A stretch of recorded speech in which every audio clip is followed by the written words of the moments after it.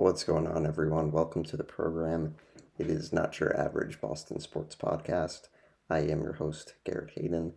As always, you can listen to the podcast on Apple Podcasts and on Spotify, and you can follow our social pages on Twitter and on Facebook for the latest updates. I actually want to apologize for those of you that follow the social pages. I completely spaced yesterday to give you guys an update about what is going on this week on the podcast. But, clearly if you're listening to this today on Monday, it means that we're back to our, Monday recording days, which is great. Kind of been weird, out of the routine the last couple of weeks. I didn't exactly feel great last week, and then, had Tuesday episodes for, various other reasons. So happy to be back with you folks today on Monday. Going to be a lot of Bruins and Celtics this week. A little Patriots, a little Red Sox, then obviously NFL playoffs. We'll talk a little bit as well. So going to get into all of that. Before we go any further, would like to say thank you to Tyler Hayden, my older brother, coming on the podcast last week, talk about his trip to Leeds, England to catch a Premier League game. You can actually check out the social pages on Twitter, on Facebook. I posted some pictures from Tyler's trip that the listeners may find interesting, so you can go find those on the Facebook page and the Twitter page. So that was pretty exciting. So looking forward for this week on Guest Friday. We've got a new guest, and I'm going to keep it a little bit of a surprise for you guys until Friday when we release that. So looking forward to that. And without further ado, I think we're going to get into it, going to get into the Bruins first. Plenty of news about this team that just continues to tear up the entire league. Bruins with a 4-0 win over the Sharks last night. 37-5-4, this team's record after the 4-0 win last night. Bruins get a couple goals from Hampus Lindholm and Charlie McAvoy. David Pastrnak scoring his 36th of the year. Still somehow not leading the league. Some guy named McDavid leads the league with 40 goals. But Pastrnak with another goal last night on the power play. Nick Foligno had the other goal in this game. And so, again, this is a team that the Bruins played last night in the San Jose Sharks that, are going to be near the bottom of the league. Kind of knew that was going to be what was going to be going on for that team this year. So the Bruins really made it look easy. I think that I continue to be impressed by this team, game after game. But I think just looking at the game last night, as the Bruins having, one of their last home games in quite a while. Bruins are going to be on the road for the foreseeable future. Bruins, I think, only have 2 or 3 more home games until the end of February. So I think this kind of being a getaway game, you kind of didn't know how they were going to play against a team that, isn't very good. And, would the Bruins take this team seriously? But I think, as you've seen with every opponent that the Bruins have played this year, they've taken them seriously. They've not gotten complacent. They've not, said, oh, okay, here's a team that we're playing. It's going to be an easy game. And, I think that hockey is one of those sports where it is kind of hard to be very complacent, and I think especially in the NHL, where I think all 32 teams are, good teams. Not going to say that everyone is an elite team, but it's like you're playing against the best athletes in the world that play this game. So I think, it impresses me when the Bruins can come out and have a game like this against a bad team, and they can, kind of impose their will as they did all game last night. So, just great to see a getaway game getting a win. The mini road trip to New York, really no speed bumps there except for Tomas Nosek suffering a foot fracture, so he'll be out for a month. Brandon Carlo did also take a shot off his foot, but seemed to be okay as he played last night. So, Bruins are going to be a little bit wounded, but I think Jonah Kapanen, who has played the last couple of games in Nosek's place, or in, whoever's been out of the lineup, I actually kind of like his game. He's been a guy that's been kind of a career minor leaguer, guy that's been in Providence for a pretty long time. But I think him getting an opportunity is great. I think if you remembered him in the preseason, I think he had a pretty good preseason. Bruins liked him enough to, give him a call up and have him, presumably take over those fourth line center roles. Is a guy that does have a lot of size. Is a big guy, but not exactly a player that is going to use that size in terms of like being physical, but he does play with good pace. Actually picked up an assist last night on Nick Foligno's goal, so that was good to see him getting involved on the score sheet. So the Bruins definitely, I think, will miss Nosek, as he's a guy who's pretty good penalty killer, pretty solid in the face-off dot.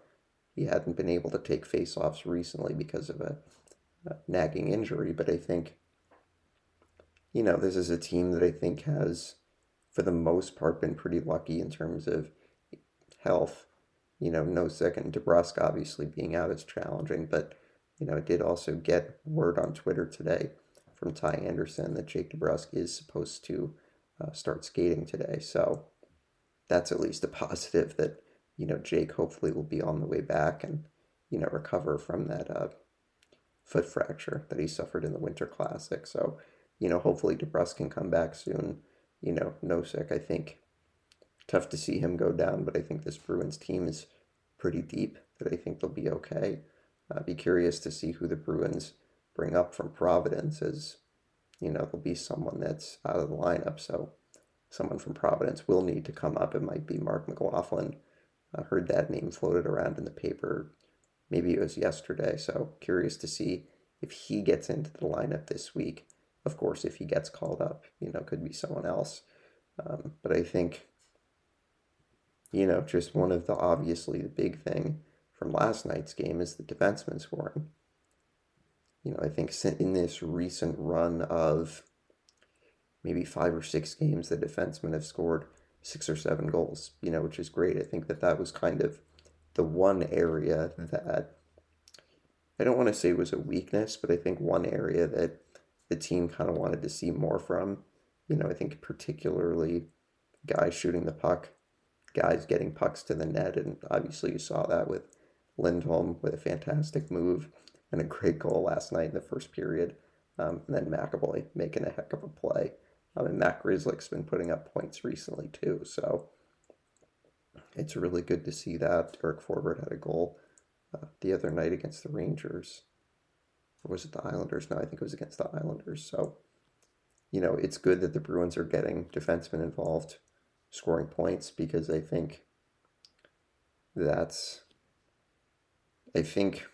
one of the areas that this team was kind of missing last year, that you kind of had your forwards that were producing most of the offense. And I think from what you've seen this season, and I think it's been an emphasis, is that the defensemen are activating more, getting more involved. But now, they're putting points on the board. They're scoring goals, they're getting assists.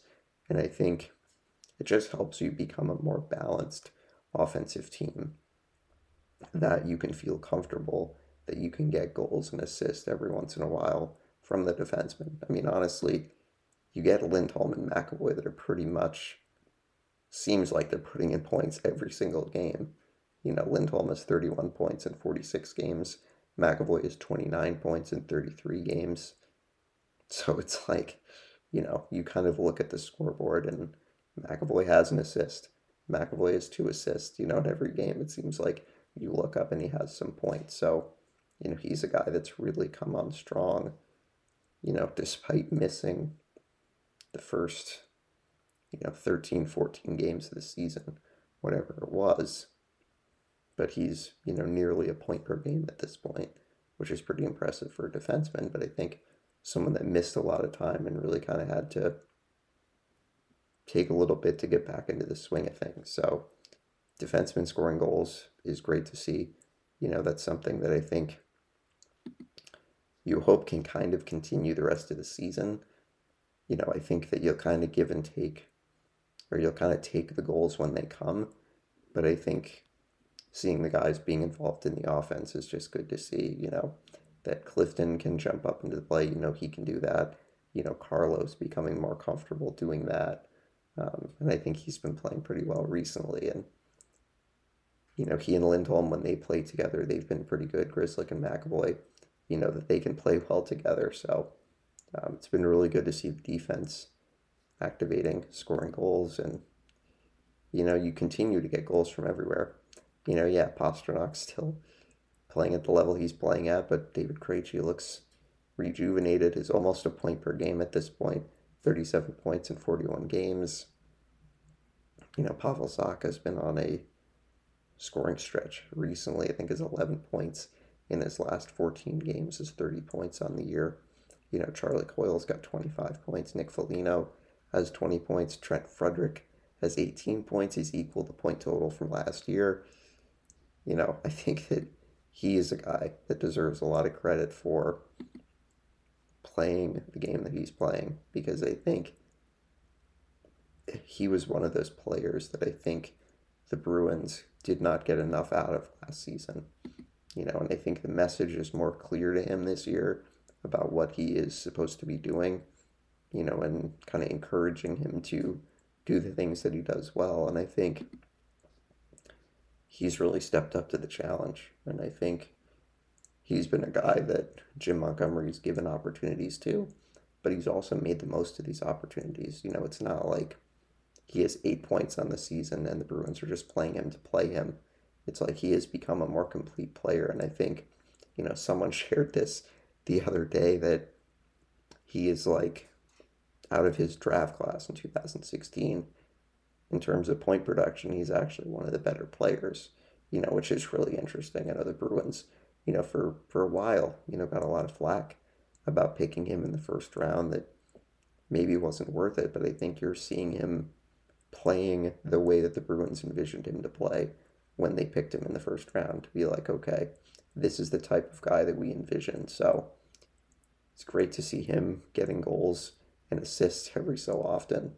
But I think the other thing is that I wanted to talk about is the goaltending. Jeremy Swayman has been unbelievable lately. Linus Ullmark continues to be the best goalie in the league. Really exciting for him to go to the All-Star game that'll be in 2 weeks. So, he's been awesome, continues to play at this high level. And Jeremy Swayman, I think, has started to turn the corner after having kind of a not great start to the season, where maybe he wasn't playing as much as we thought he would, but he's responded. He's been excellent. Even came in relief last night, as you may have seen that Linus Ullmark lost one of his skate blades, had to shimmy over to the bench.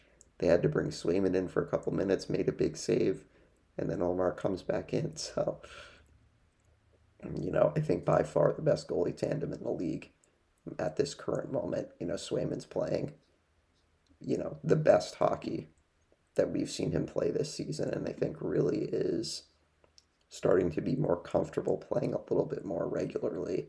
11-3-3, his record, 226 goals against average and a 916 save percentage. Ullmark is just, continues to be ridiculous. 25-2-1 with a 182 goals against and a 938 save percentage. I mean, you could play a video game and couldn't get better numbers than that. It just goes to show you how ridiculous he's been. So I think, I think that me personally, I'm always going to have concerns about him in terms of, getting overworked potentially. But I think that what's easing some of my concerns is that Swayman's played really well when he's been called upon, and, can be a guy that absolutely can handle a larger workload if needed. So, I think that's one of the luxuries of having two really good goalies, that, okay, if one of your guys needs to rest for a bit, you can have the other guy come in and you don't really lose much in terms of the type of player that you're getting. So, really exciting time to be a Bruins fan. They've just continued to light the league up with 78 points to this point in the season. We'll take a look at the standings later, see where they are in the Atlantic Division. But Oh, and one last little note, David Pastrnak was selected as one of the, I think, fan vote players. So he will be going to the All-Star game in Florida with Ullmark. That will be in 2 weeks. 2 weeks from yesterday will be the All-Star game 3-on-3 tournament. I think when we go back to look at the NHL later in today's pod, we'll take a look at the All-Star rosters for each of the divisions. So for the Bruins this week, so we kind of take a look at the week ahead, if you will. Bruins with 4 games this week. Tomorrow night in Montreal, Bruins will play the Canadiens for the first time this season. Don't even get me started on that, because that's a whole other thing that I'm going to rant about, but I really don't want to. Bruins then will play Tampa Bay on Thursday night, and then we'll have a back-to-back Florida Saturday night, and then Carolina on Sunday night, and then the Bruins get a couple days off before they play on February 1st against Toronto. So the Bruins have 5 road games, and then have the All-Star break, and then have their bye week, so to speak, as they will not play again until February 11th. So pretty important road stretch for this Bruins team that I think has been really fortunate that the schedule has been pretty good to them in terms of giving them a lot of home games. But I think, yeah, you're going to see a lot more road games right now and then kind of toward the end of the season. So it'd be interesting to see how the Bruins respond against a couple of good teams. These teams are not the, lower end of the league. You're playing Tampa Bay, you're playing Carolina, you're playing Florida, and Montreal have been playing better hockey lately, and then you get to play Toronto again. So it'd be a very intriguing 5-game stretch for this team. I'd be curious to see what we see. Does someone like Taylor Hall start to pick up the production a little bit more? Do you see more defensive production? Do you see a little bit of a slip? Who knows? But I think it will be exciting to watch these games, because they're going to be some good games. It's always a good game when the Bruins and Canadiens play, and then Tampa Bay, Carolina, and Toronto are all on this trip. Legitimate, playoff opponents that you could see in the spring. So I think it'll be a good couple of matchups for this team after the good win last night against San Jose. So I think it's going to do it for the Bruins.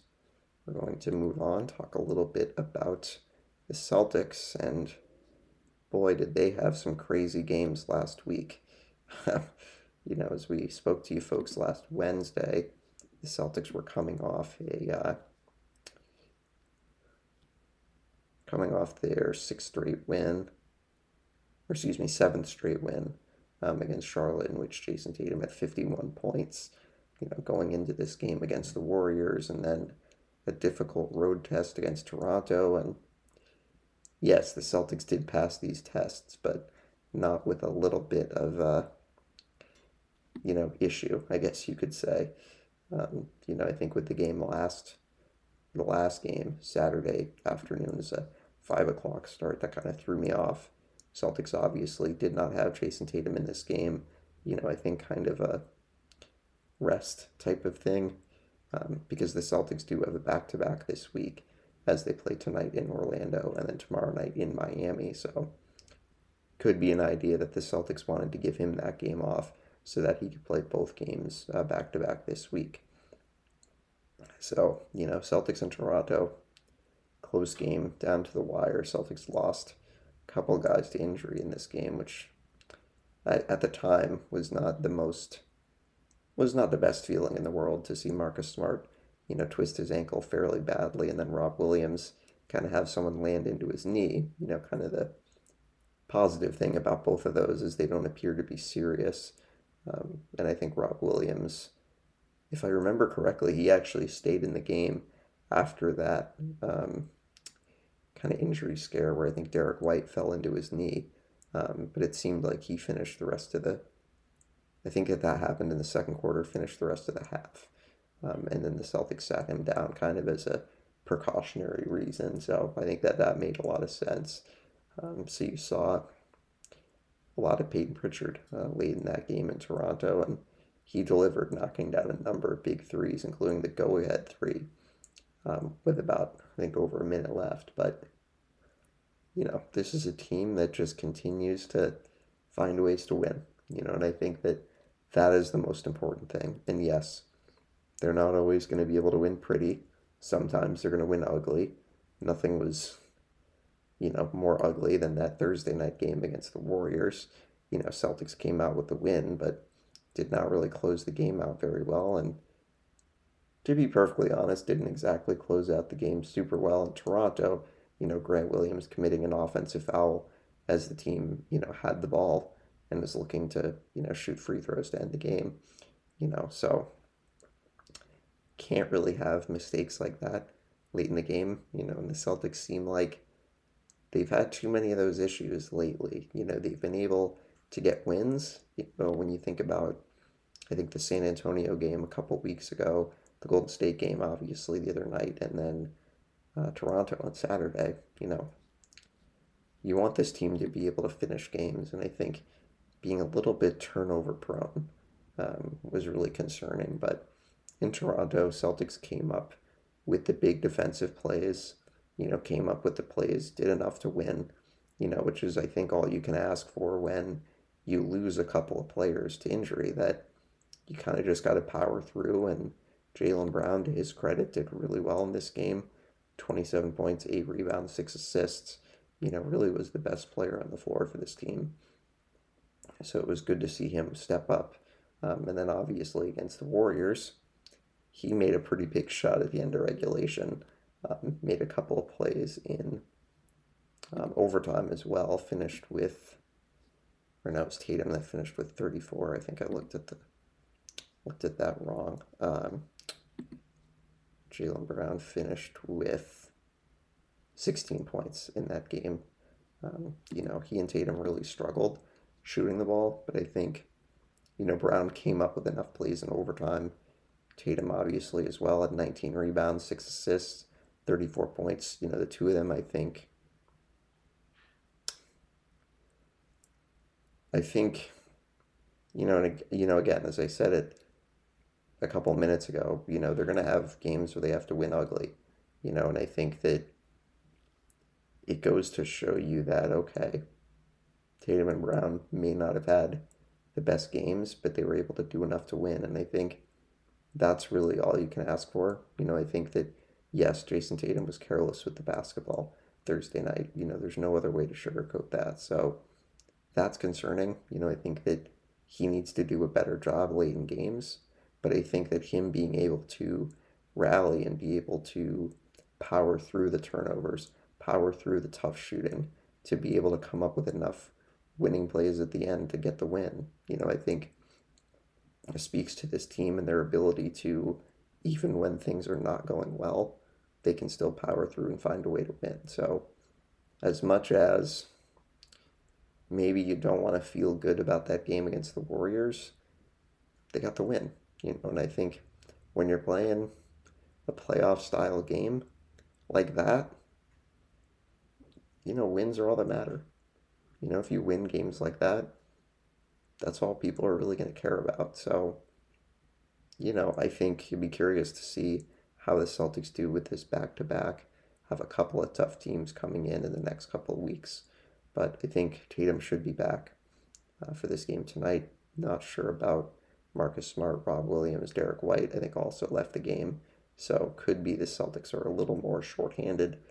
But I think Malcolm Brogdon, this is exactly why the Celtics got him, to be able to kind of spell guys when they're hurt, but also be able to, come up with big plays at big times. And I think no one was more important making bigger plays than Rob Williams Thursday night. Grabbed, I think, take a look back at this box score. Rob Williams, I think, finished with 13.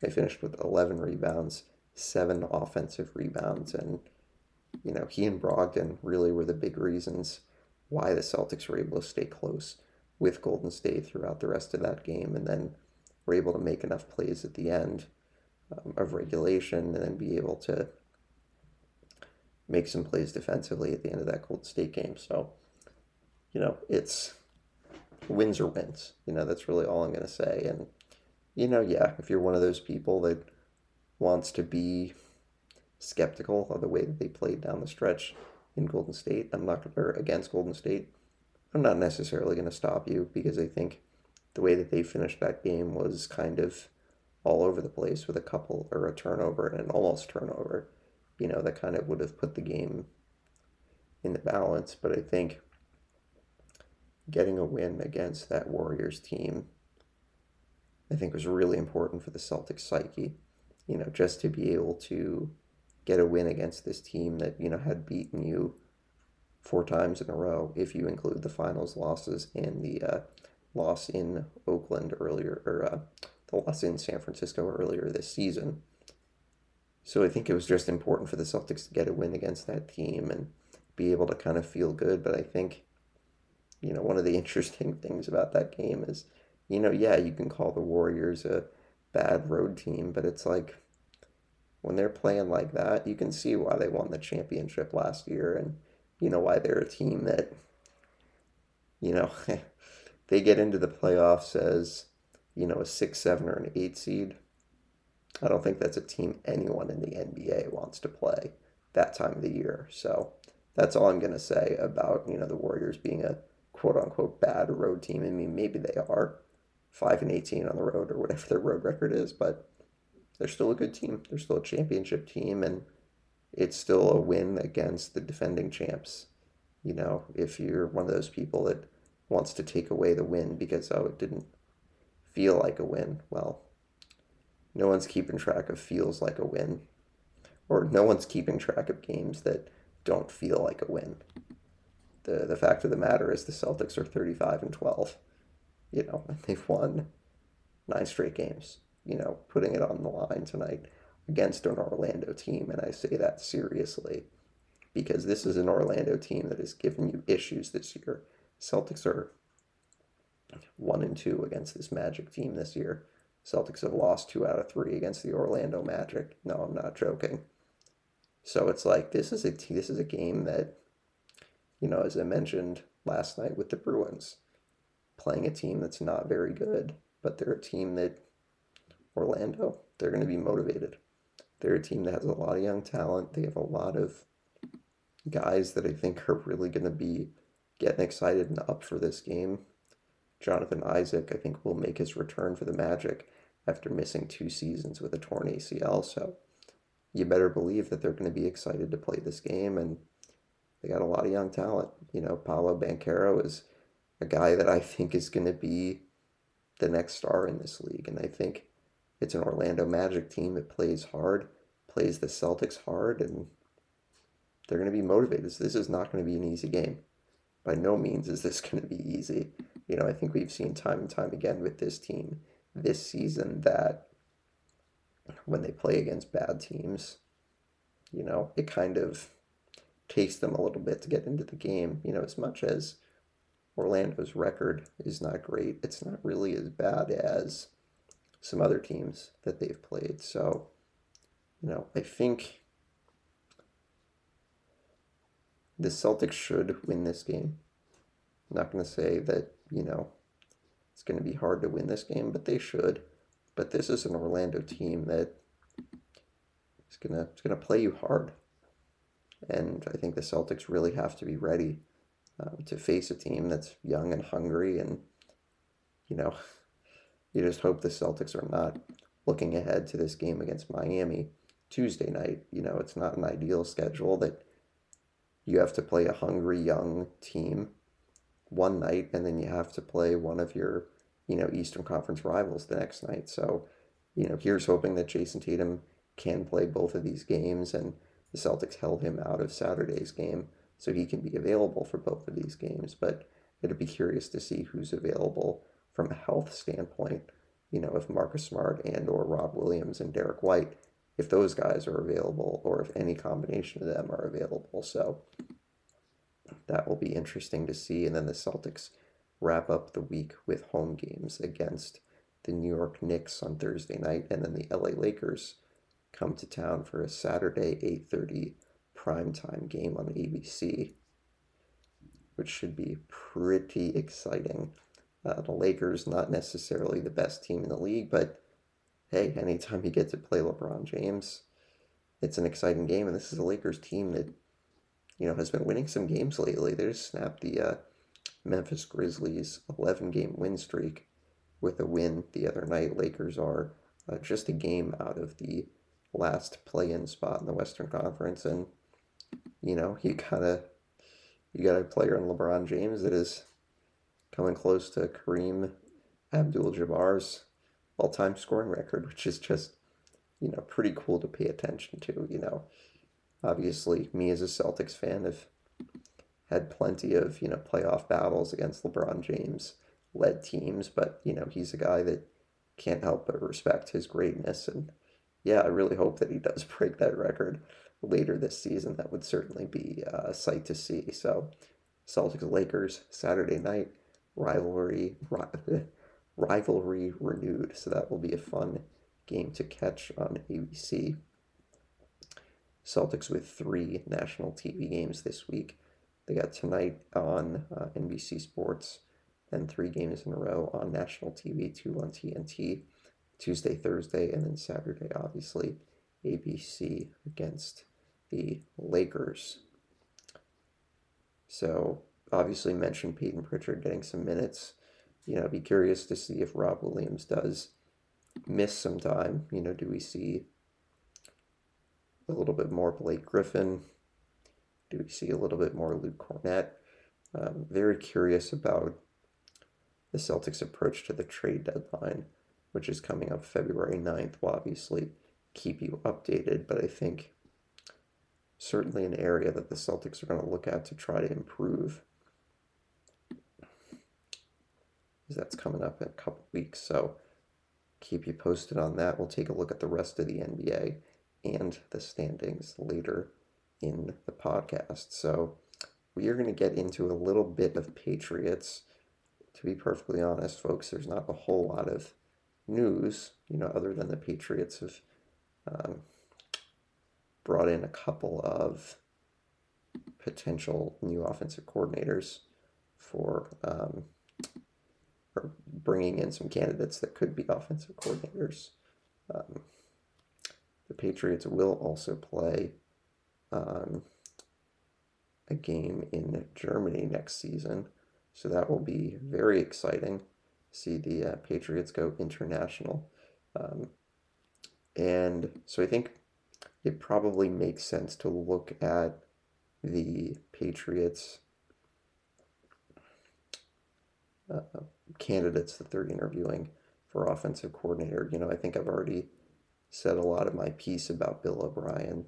I think makes the most sense in terms of his familiarity with Bill Belichick, his familiarity with the organization. I think, sure, if you want to say his familiarity with Mac Jones, although I don't really think that's, I think when people say that, they think that he coached Mac Jones, and he didn't.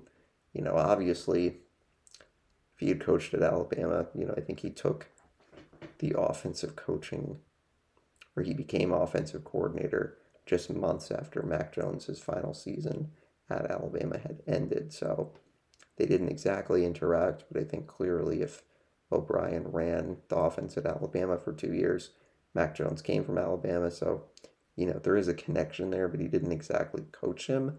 But I do think that, okay, finding someone that has familiarity with the same coaches that coached Mac Jones, kind of makes sense. So I think his, hiring would make the most sense, just because of the familiarity. And I think, to be perfectly honest, I think the Patriots need to kind of get back to basics, if you will, and kind of need to be able to do the simple things, because it seemed like the simple things were kind of an issue for the team offensively this past season. And so I think bringing in someone where it's going to be a smooth transition makes a lot of sense. And okay, maybe it's not the sexiest decision, but I think you know, to me, familiarity is more important than anything else. And I think there are pros and cons. Trying something totally new would be an interesting idea, but I also feel like, in a way, the Patriots kind of tried that last year. So I think in terms of it being the easy decision and it makes the most sense, I think I'm fine with that because, like I said, it's familiarity. And I think, what can you do to make this simple things easier? And I think that that's what Bill O'Brien can bring. Really not sure about what the type of offense the Patriots would be running with any of these guys. I think interviewing or requesting permission to speak to Keenan McCardell and Sean Jefferson, shows you that maybe the Patriots are looking at guys who can get more out of the wide receiver position, as both of those guys are wide receiver coaches at the moment. McCardell was with the Vikings this past season. Jefferson was with the Cardinals this past season. So, I think that that's interesting. Nick Caley also was granted an interview as kind of like the in-house candidate. He had been interviewed by the Jets last week, so I think that that makes sense. He was the tight ends coach this past season, and I think, just to kind of give him an interview made sense. Not going to say that he's not a serious candidate. I don't want to say that, but I think it may have just kind of been a courtesy thing. But I do think that it's, interesting because it's someone kind of,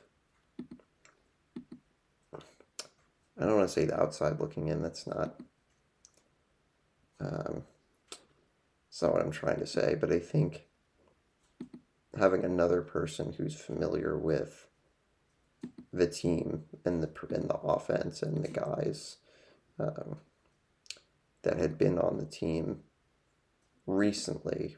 Caley's been an offensive coach since 2015, so at least he would have some familiarity with obviously the tight ends and the offensive players. Not really sure if he was involved at all with more on the offense this past year. We didn't really hear a lot, but I think that he certainly could have been considered for a similar role last season.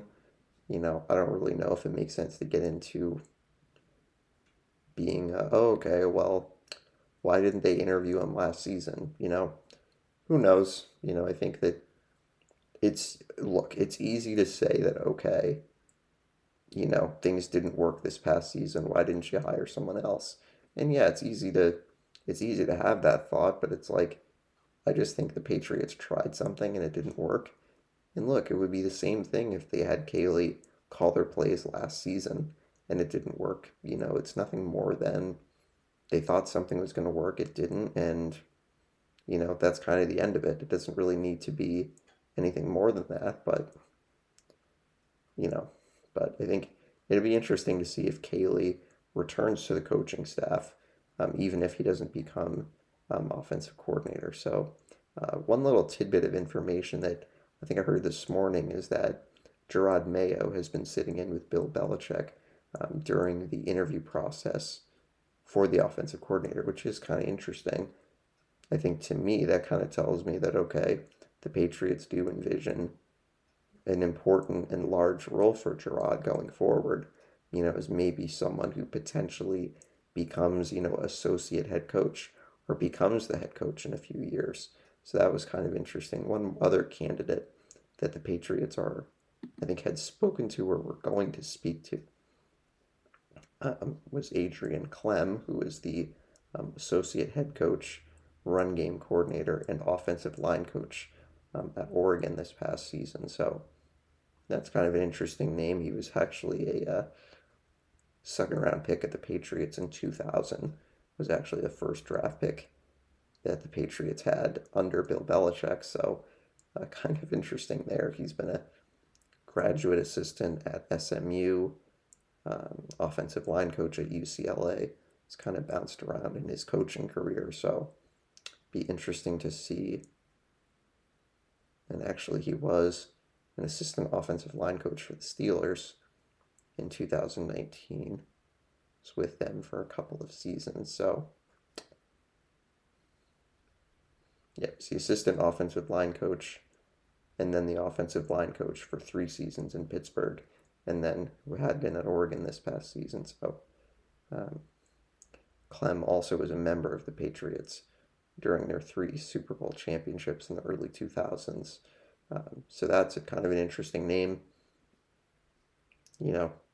Obviously, I think if you want to think about the candidates, there's one person that I think could be considered the favorite, and that's probably O'Brien, an internal candidate, and then 3 different coaches from, different backgrounds, one from the coach or one from the college coaching area, then 2 from the NFL, 2 kind of wide receiver coaches, an offensive line, running game coach, whatever you want to call Adrian Clem. So I think it's good that the Patriots are interviewing a breadth of different candidates. I think also it's fantastic that they're interviewing some coaches of color, which I think is outstanding.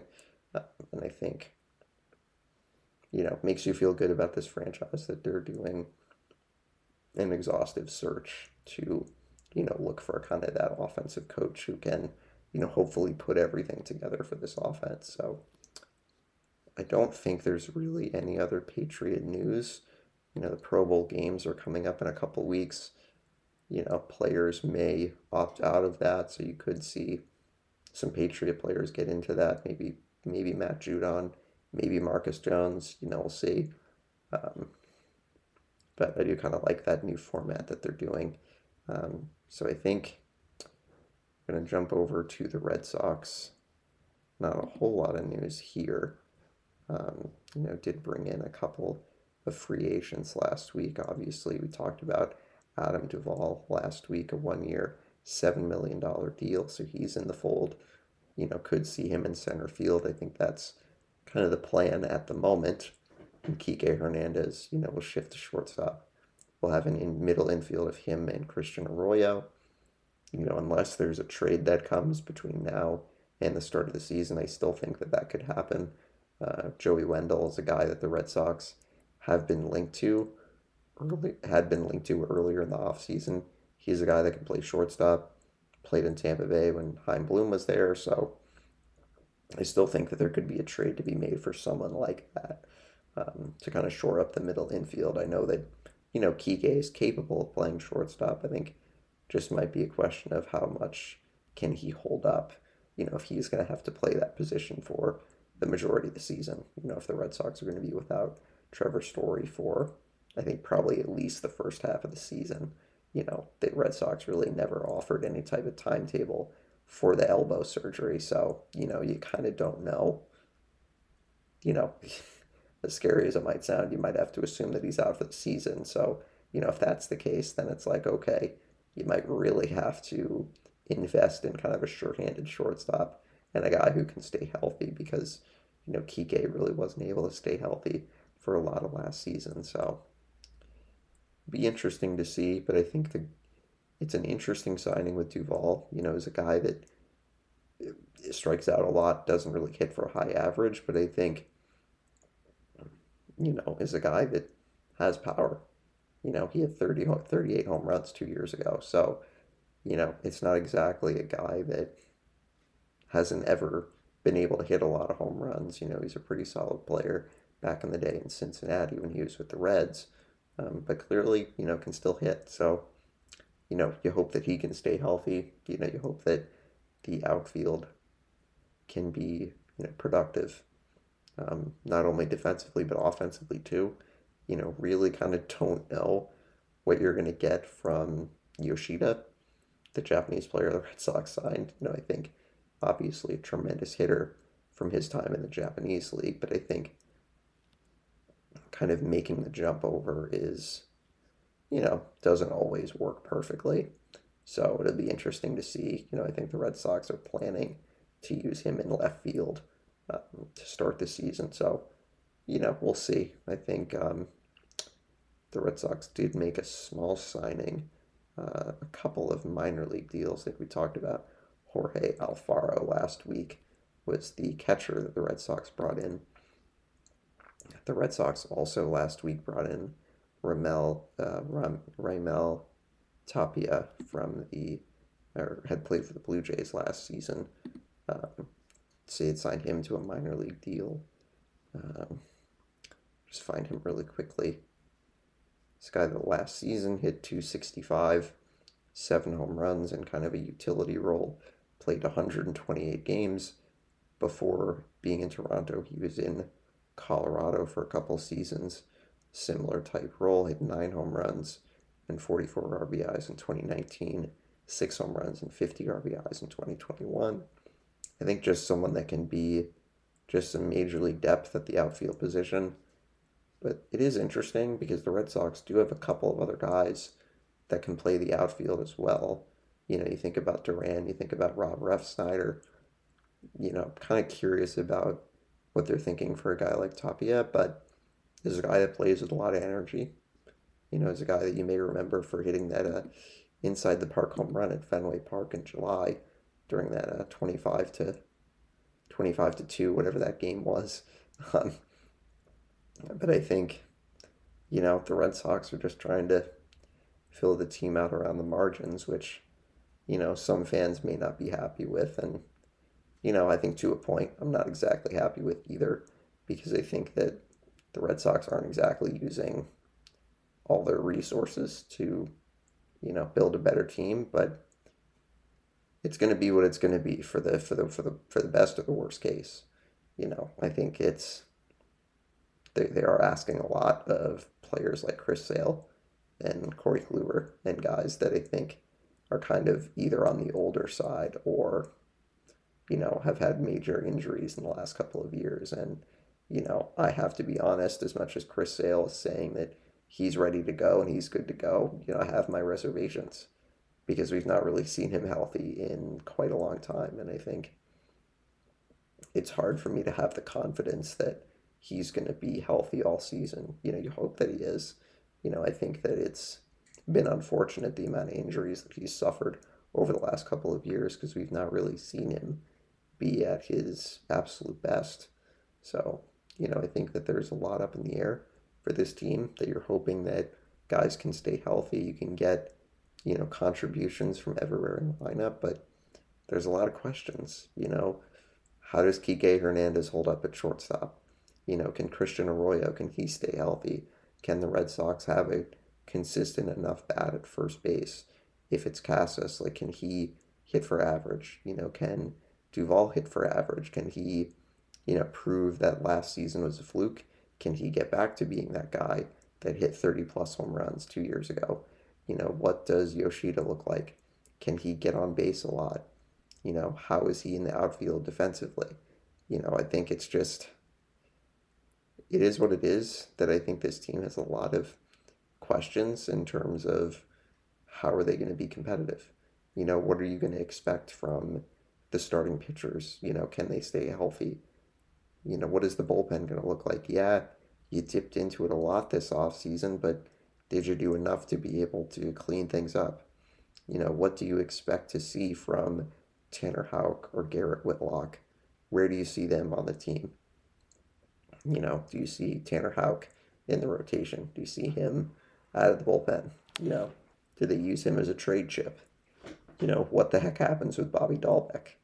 You know, it's just a lot of questions. You know, hopefully the Red Sox can answer some of these questions before the start of the season. You know, for example, getting a consistent glove at shortstop and someone that you can feel confident in that can play the majority of the season. And it's not like I don't have confidence in Kike because he can play the infield, but, you know, after the season that he had last year, that he really struggled to stay on the field, it's, you know, I don't know. It's hard to, you know, have that kind of confidence. So, you know, I think we'll keep updating as the off season goes on and we get closer to spring training. But I think, you know, this is a team that really could go any which way. Could this team be a team that feasibly wins close to 90 games? Possibly. is this a team that's just going to be mired in last place and struggles to win 75 games? Really could be anywhere in between with this team. So, we'll keep you updated, but that's kind of where things stand right now. We're going to get to talking a bit about the NFL. Had a couple of pretty important playoff games this past weekend. The divisional round kicked off with a couple of teams that had clinched the number one seeds playing for the first time this postseason. So got to see Kansas City hold off Jacksonville. Patrick Mahomes hurt pretty bad in this game as the Chiefs win 27-20. I think is reported that he has a high ankle sprain. So, I think it's going to be hard for him to play through that. I don't expect that he doesn't play. I would expect that he absolutely plays, but I'll just tell you, like them playing Cincinnati, I'm concerned about that game, but we'll get to Cincinnati in a moment. But Jacksonville, just too many mistakes in this game, a couple turnovers, and just mistakes that you can't have against the Kansas City Chiefs, no matter who was playing quarterback. The Chiefs did get Chad Henne to direct a 97-yard touchdown drive in the second quarter. So, yeah, I mean, he's a capable backup if he needs to play. So, Chiefs get the win 27-20. It really was not a super close game, although Jacksonville, I think, had opportunities. But I think this is a team that you're going to see back in the playoffs for years to come. Trevor Lawrence is a guy that has a lot of great ability, and they have some good players around him. And I think they're going to get better with experience. And I think, Doug Peterson is a great coach for that type of team, kind of a young, hungry, up-and-coming team. So I'm really excited about the future of that team. The night game on Saturday, really not much to talk about there as the Eagles smoked the Giants 38-7. This game was never close. Daniel Jones and company, I think, a little bit too jittery in the first quarter, going for it in 4th and 8 on their first drive, throwing an interception, just not, I think just not the way that they wanted their season to end. But to be perfectly honest, I think they got further than anyone would have predicted getting to the divisional round. But I think, the Eagles are they're just very, very hard to beat. And they looked every bit like the team that ran through the NFL through the first 10, 12 weeks of the season. It's just like when everything is working offensively and defensively, it's hard to believe that there's a team out there that could beat them. So tremendous performance by Philly, I think, putting to bed any type of worry about, how would they do after a week off? And the week off is really beneficial for them as they dominated from start to finish in this game. So they and the Chiefs will host the championship games next Sunday. Chiefs will play against Cincinnati as they dominated Buffalo in the snow yesterday. That was a pretty impressive win for the Bengals, I think. Coming into a hostile environment, a weather game, and Joe Burrow just looked like he was playing catch with all his receivers in this game. So a tremendous win for Cincinnati, 27-10. This game really was never close, especially in the second half. Bengals coming up with some big defensive plays, and I'll be honest, I'm a little worried about Kansas City, especially with Mahomes being hobbled, because Cincinnati defensively really shut down the Bills and didn't let them do anything that they wanted to do on offense. So that will be an intriguing game on Sunday night in Kansas City. But Cincinnati gets the win 27-10. Buffalo's season ends in the divisional round. Pretty disappointing way for them to go out this season. I think there was a lot of hope and excitement for their team. I think really from the start of training camp. So, be curious to see where they go from here. And then in the game last night, the 49ers beating the Cowboys 19-12. Defensive battle in this game. San Francisco using a big touchdown drive in the second half. And, as I mentioned, Philadelphia looking like an unbeatable team. This is a San Francisco team that I think didn't dominate this game the way that the Eagles did on Saturday night. But I think did enough to win and had a gritty win, a good defensive game, and a game that I think you feel good about being able to play and win a close game, and you hope that that kind of gives you momentum going into a team that, blew out their opponent. So San Francisco gets the win. Brock Purdy, 214 touchdowns, and it's a game away from going to the Super Bowl. But I think that, that NFC Championship game is going to be awesome. You have two teams that are playing their absolute best, and I think two teams that legitimately can win the Super Bowl. I think that for all four of these teams that are left have a legitimate chance to win. Kind of not sure about Mahomes and his ankle, because I think, Kansas City is at their best offensively when he is, improvising, scrambling, and things like that. And I think, not sure how much he's going to be able to do in terms of that this week, as they play a Cincinnati defense that I think is really going to be, up to the task. And I think this is a team that's been playing with a lot of motivation. And I think specifically in the postseason, with how everything went with that potential coin toss, with that, neutral site AFC championship, there were a lot of people that kind of acted like they forgot about the Cincinnati Bengals. And I think they absolutely feel slighted about that. And I think, I don't know. There's just something about a team that feels like they've been disrespected. And I think it's legitimate to wonder whether, that is what is going through their minds, that, okay, the NFL is busy, selling 50,000 tickets for a neutral site game, and they don't even care that, we're playing a game. So, it's just very, very interesting, and I think something that I think they're certainly using as motivation, because, Joe Burrow, he's a guy that,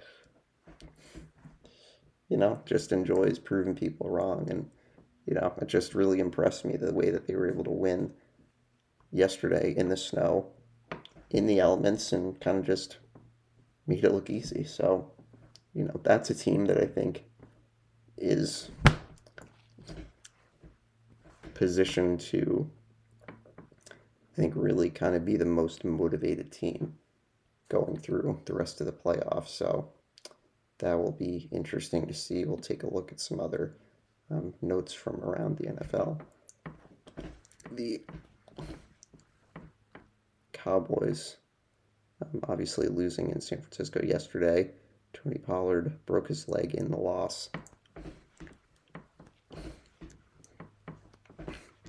And one of the other great things about this weekend of football was the return of Damar Hamlin to the Bills Stadium, as he made an appearance. Was actually watching the game from a box in Buffalo, so that was really exciting to see that he was there, being able to support the team. So the NFC Championship is at 3 o'clock on Sunday, and then the AFC Championship at 6:30 on Sunday. And then the winners will play in Super Bowl 57. So I think we're going to hop over to the NHL, kind of take a look at some notes from around the league and the standings. I think a lot of people are talking about the Vancouver Canucks in the hockey world over the last couple of days, as Bruce Boudreau had been let go. And I think to a lot of people, including myself, I think that unfortunately he was not put in the best position to succeed. And I think they're kind of a team and an organization that's in a lot of turmoil. I think just with the coach being out and being a franchise that has not, I think, made the playoffs once in the last 8 years. And I think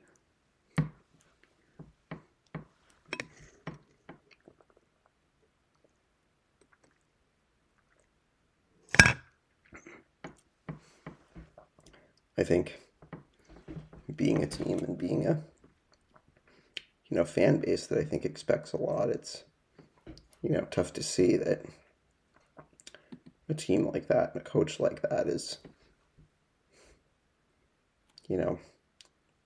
or I should say like the fan base and the coach is being let down. And I think it is too bad because Bruce Boudreau is a great hockey coach and has had success pretty much everywhere he's gone, and I think really enjoys the game and enjoys being around the players. And I think it's just too bad that it had to come to kind of an end like that, as he was only the coach for 13 months. Took over in the middle of the season. Not last season, but the season before, I believe.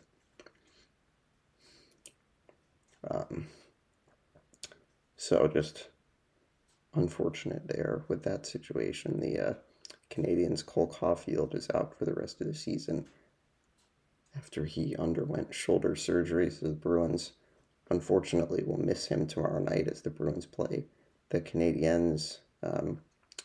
A couple of other really devastating injuries. The Senators' Josh Norris re-injured his shoulder, so he's done for the rest of the year.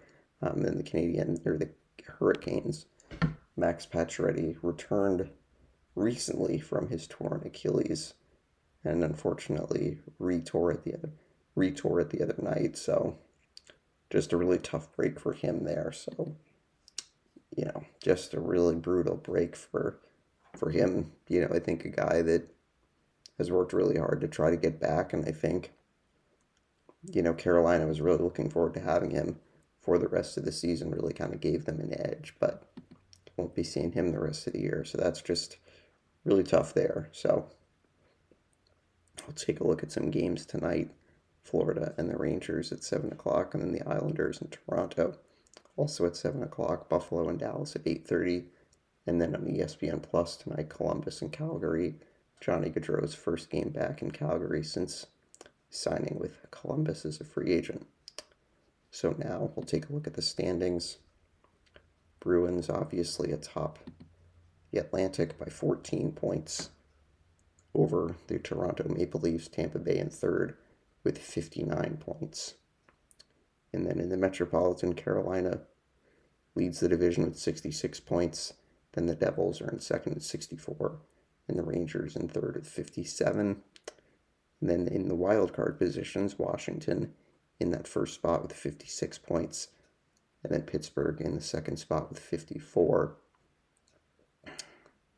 And Florida and the Islanders 3 points back of that final playoff spot.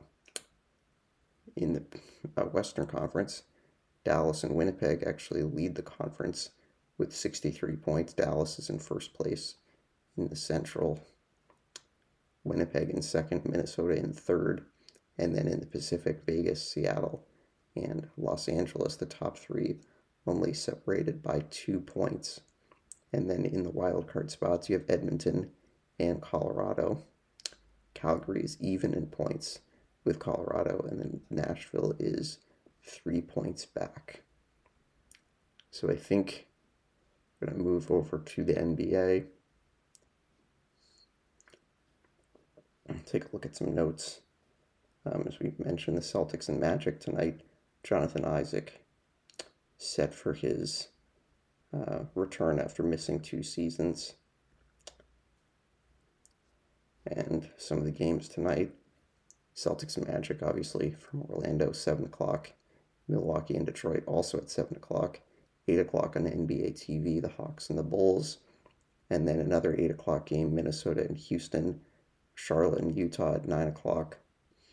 San Antonio and Portland at 10. And then on NBA TV, 10:30, Memphis and Sacramento. A couple of teams playing pretty good basketball lately. Speaking of good basketball, the Celtics continue to just be dominant as they've won 9 in a row. In first place by 4.5 games over Philadelphia.